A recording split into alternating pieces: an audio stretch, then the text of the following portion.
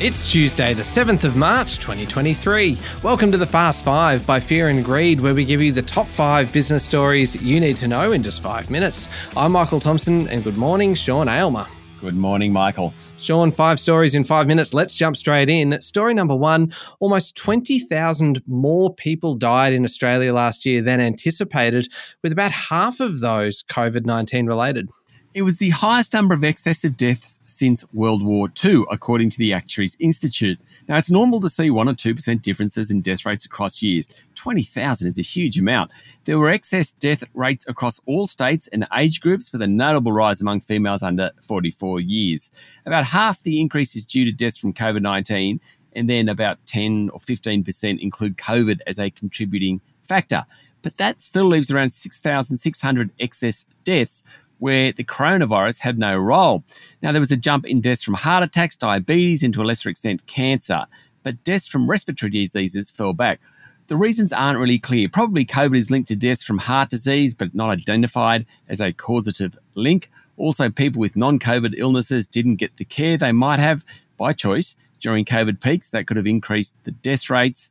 Also, apart from COVID, Australia was healthier during the pandemic, and that could have triggered what they call mortality displacement, a catch-up effect.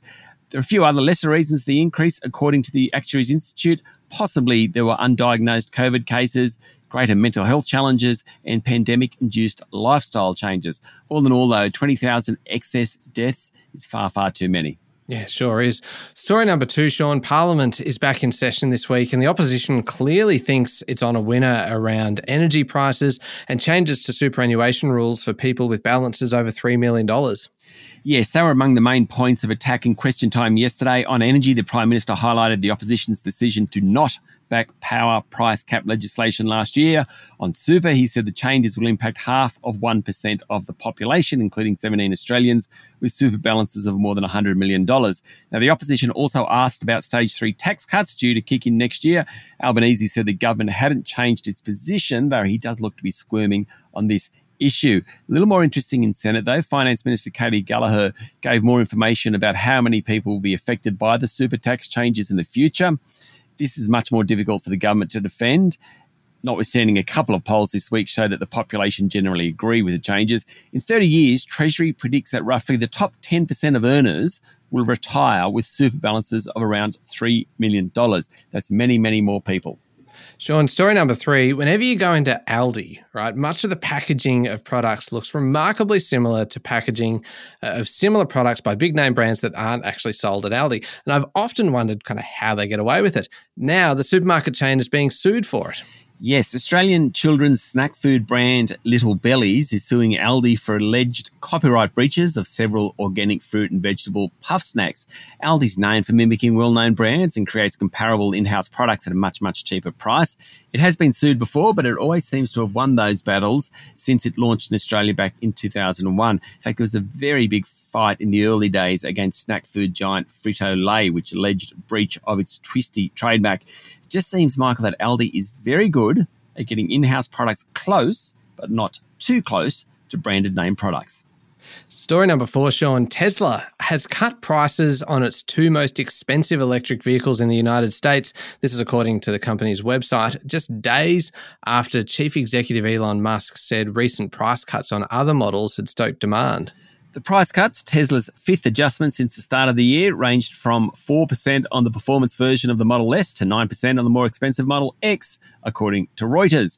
Musk has said repeatedly in recent months that Tesla will focus on bringing prices down to drive demand, and that it's already seen success in sparking orders with global discounts introduced in January.